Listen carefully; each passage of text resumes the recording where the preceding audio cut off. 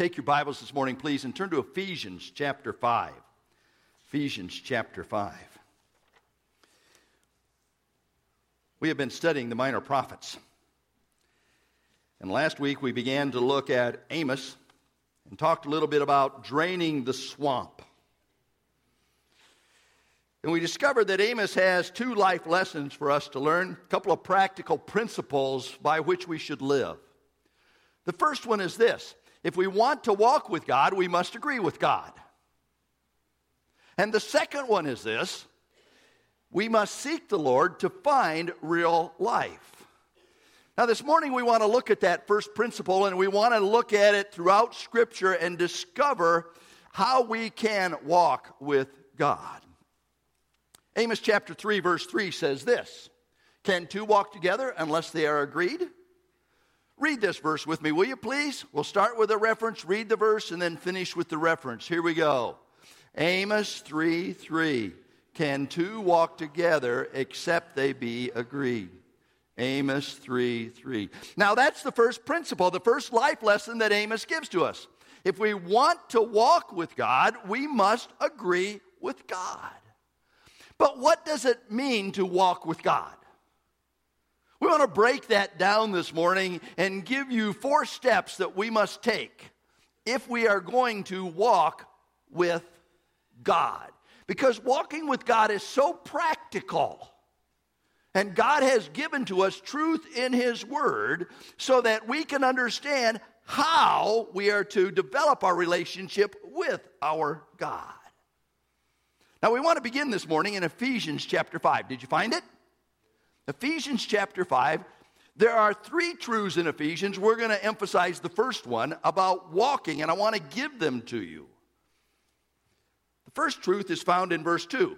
Start with verse 1. Therefore, be imitators of God as beloved children, and walk in love as Christ loved us and gave Himself up for us, a fragrant offering and a sacrifice to God. Now jump down to verse 8, will you please? For at one time you were darkness, but now you are light in the Lord. Walk as children of light. And jump down to verse 15.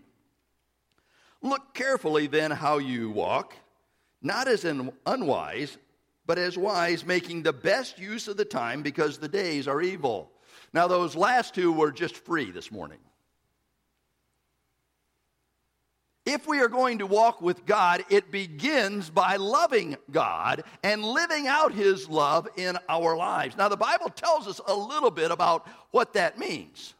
In Matthew chapter 22, Jesus was asked, what is the greatest commandment? And the greatest commandment was to love the Lord our God with all of our heart, with all of our soul, and with all of our mind. Here in Ephesians chapter 5, Paul tells us, walk in love as Christ loved. And as Christ gave Himself for us. That's total, complete, sacrificial love. And that's defined by what Jesus said. Love Him with everything we have. So as we walk with God, it begins with loving God and walking in that love. Now, Deuteronomy tells us that we are to serve God with all of our heart. You see, living the Christian life is a full-time responsibility. Living the Christian life is kind of like being married. How many of you here this morning are half married? No, you're either are or you're not, right? And as Christians, we either love the Lord our God with all of our heart, with all our soul, with all of our might, or we don't. It really is that simple. When I was much younger, I used to be a running back and a middle linebacker for the Menford High Falcons. We had a coach. His name was Coach Pierce, David Pierce. And he was one of those coaches that he didn't care what you thought or how you felt. My pacemaker's going off. And he was always telling us, put your heart into it, boys. Put your heart into it. But you know why we struggle with that? Because sometimes we don't know the difference between our heads and our hearts. And if we're going to understand direction in our lives, we need to make sure that we recognize there's a difference between knowing it in your head and living it out in your heart. I ran across this article this past week. It's an article by Paige Burks. Now, Paige is a sexualist. And the title of the article is Head versus Heart, which is smarter? She says this: what's upstairs? Your head is where the analysis, logic, and thoughts reside. It's where you think through things, review the pros and cons list. It's also where fear lives. The mind likes to disguise fear as rational thinking. It comes up with all the reasons to stay in your safe comfort zone. It fears change. So it explains why your proposed changes isn't in your best interest. When those fears present themselves, it's time for your true self to face them and determine how real they are. Until we do that, our fears will control us and greatly limit our potential. And then she talks about the landscape of the heart. Your heart is where your intuition lies. It's the source of that little voice that guides you, if you let it. Your heart is where your true self resides, your higher self, the one that truly knows what is best for you. Without practice, it's hard to hear your heart. The mind speaks so loudly, sending you in different directions without an overall purpose. It's hard to hear the heart. When you're busy being busy, there's confusion. When you get quiet, you can finally hear the music in your heart. The scripture talks a lot about the heart. It says the heart is deceitful above all things, desperately wicked. Who can know it? The Bible tells us that if we believe in our hearts that God hath raised him from the dead, we can be saved. For with the heart man believeth unto righteousness, and with the mouth confession is made unto salvation. And so it's important that we recognize that walking with God is walking with our whole hearts, and we need to know the difference. May I just suggest a couple of differences to you this morning? Head versus heart. With our hearts, we find our passion. With our heads, we identify problems. With our hearts, we recognize pleasure. With our heads, we just kind of plod along in life. With our hearts, we find purpose. And with our heads, we try to process the whole thing and figure it out.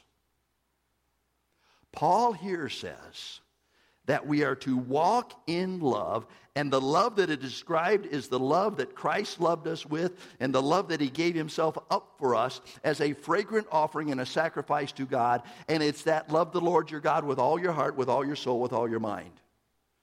If you and I are going to walk with God, we have to do it with all of our hearts. No part-time Christians. It's an all or nothing proposition. But not only do we need to love the Lord our God with all of our hearts so that we can walk with him, we also need to be alert to pride in our lives. Turn over to Micah chapter 6, will you please? Micah chapter 6. Old Testament minor prophet. We will get to Micah at some point. Jonah, Micah, Nahum.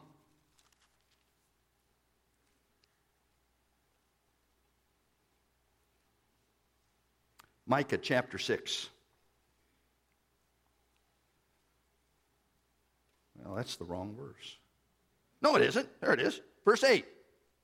It was there. Look with me at verse 8, please. He has told you, O man, what is good. And what does the Lord require of you? But to do justice and to love kindness and to walk humbly with your God. The writer of Proverbs tells us, Proverbs chapter 16, verse 5, everyone that is proud in heart is an abomination to the Lord. Though hand join in hand, he shall not be unpunished. Peter told us this in 1 Peter chapter 5. Humble yourselves under the mighty hand of God, and he will lift you up. And then back to Proverbs chapter 16, we find this. Pride goeth before destruction, and a haughty spirit before a fall. If we are going to walk with God, we must be alert to the pride in our lives. Now, what does pride give to us? Jackie Crow wrote this in a blog on October 19th of last year. And she titled her blog, 7 Symptoms of a Prideful Heart. Let me give those to you this morning. First symptom is this, fear. Fear simultaneously reveals our lack of trust and our poisonous self-reliance. That's pride. Entitlement. She writes, the core of the gospel is that we are not entitled to anything except just punishment for our sins. Romans 3:23, for all have sinned and come short of the glory of God. The disciples wrestled with entitlement many times. On one occasion, they were arguing about who was the greatest. They selfishly thought they deserved honor and glory, but Jesus' response to them was a rebuke.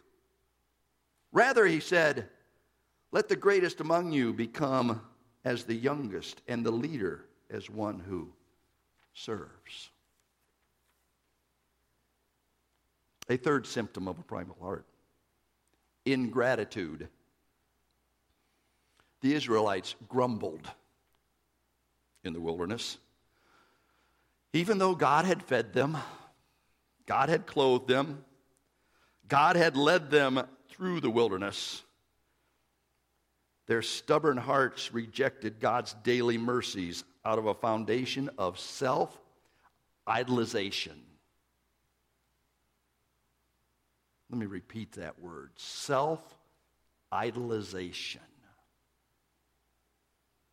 But God's word rebukes our proud grumbling with this command. Do all things without grumbling or disputing, that you may be blameless and innocent, children of God without blemish in the midst of a crooked and twisted generation, among whom you shine as lights in the world. A symptom of a proud heart is ingratitude. People-pleasing. People-pleasing is all about self-satisfaction, she writes. Fearing man more than God, and seeking the fleeting happiness that comes from man's approval. Prayerlessness. Pride deceives us into thinking that we can do life on our own, that we're capable, independent, unstoppable, and self-reliant.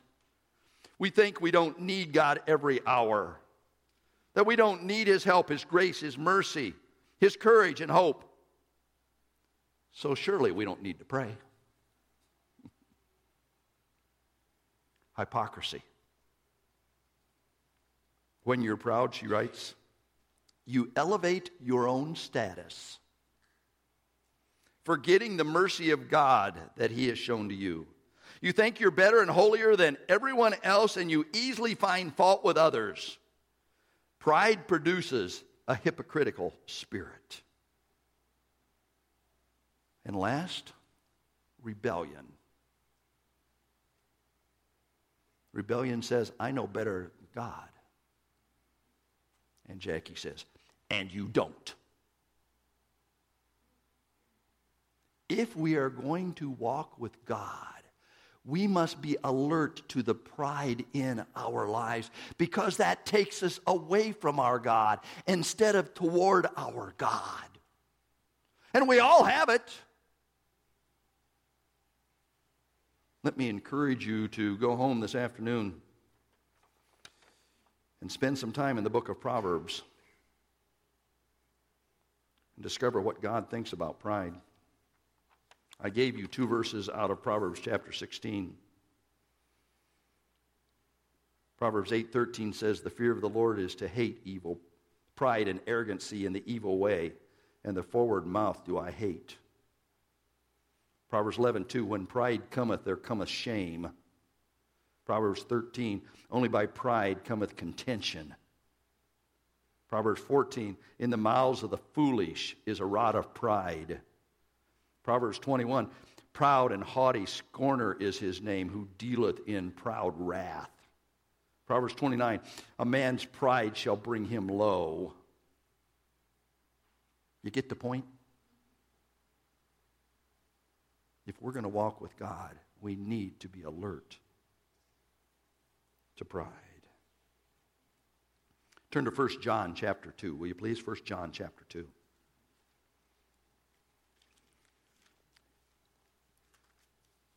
If we're going to walk with God, we must learn to imitate Jesus. 1 John chapter 2, verse 6. "Whoever says he abides in him ought to walk in the same way in which he walked." If we're going to walk with God, we need to learn to imitate Jesus. How did Jesus walk with God? "Let this mind be in you," Philippians chapter 2, "which was also in Christ Jesus." This is how he walked. "Who being in the form of God thought it not robbery to be equal with God, but made himself of no reputation." He got rid of his pride. "And took upon himself the form of a servant and was made in the likeness of men. Being the likeness of man, he humbled himself and became obedient." This is love. "Obedient unto death, even the death of the cross." You see, if you and I are going to walk with God, we must agree with God, and that means that his Son is the example for our lives. We talk every once in a while about being challenged and changed and conformed to the character of Christ. Some of you have worn the bracelets. I have a hat that simply has initials on it, WWJD. What would Jesus do? And if we're going to walk with God and agree with God, we must look at the one who is the example of what that means, and that is Jesus Christ. Peter tells us this, that we are to follow in his steps. And in the context of 1 Peter, that even involves suffering. If we've got to suffer for Jesus, that's okay, because he did. All you got to read is Isaiah chapter 53, Old Testament prophets. Despised, rejected of men, man of sorrows. That was Jesus. Should we expect anything less?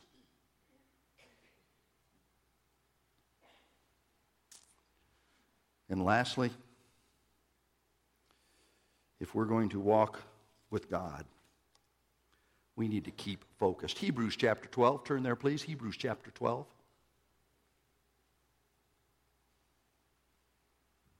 Hebrews chapter 12. If you have a Bible like mine, it's page 1285. If you don't, you're on your own. Hebrews chapter 12. We've just come out of chapter 11, the great faith chapter, right? And we have identified all of these heroes of the faith who walked with God. And God gives to us in his word how they walked with God. And he does that so that we can grow. Chapter 12, verse 1. Therefore, because of all of those who walked in the faith, all those who went before us, since we are surrounded by so great a cloud of witnesses, let us lay aside every weight and sin which clings so closely, and let us run with endurance. Not only walk, but run. Run with endurance the race that is set before us, looking unto Jesus, the author and finisher, the founder and perfecter, the one and only example of our faith, who for the joy that was set before him endured the cross, despising the shame, and is seated at the right hand of God. We got to keep focused, folks. You ever get distracted?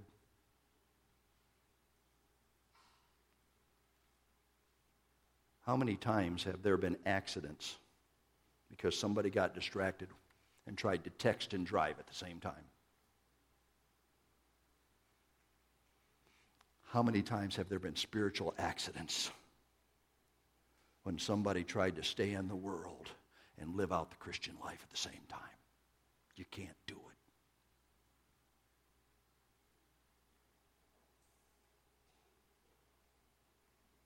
We have a mission here at Calvary Baptist Church. And that mission tells us that we are to multiply Christ-like disciples who are passionate. Passionate about their God, obedient to his word, dependent upon him in prayer, connected to one another, and authentic and relevant. And that whole purpose is so that we can multiply Christ-like disciples. So let me give you a take-home truth. It's very, very simple. You see, if we're going to walk with God, we have to be passionate. If we are going to be passionate about our God, we got to walk with our God. And if we're going to walk with our God, we have to be passionate about our God. It's the only way it works. And so as we take the mission that God has given to us, we recognize that it demands something from us. Because Amos says, can two walk together except they agree? And in order for us to walk together, we must agree with God.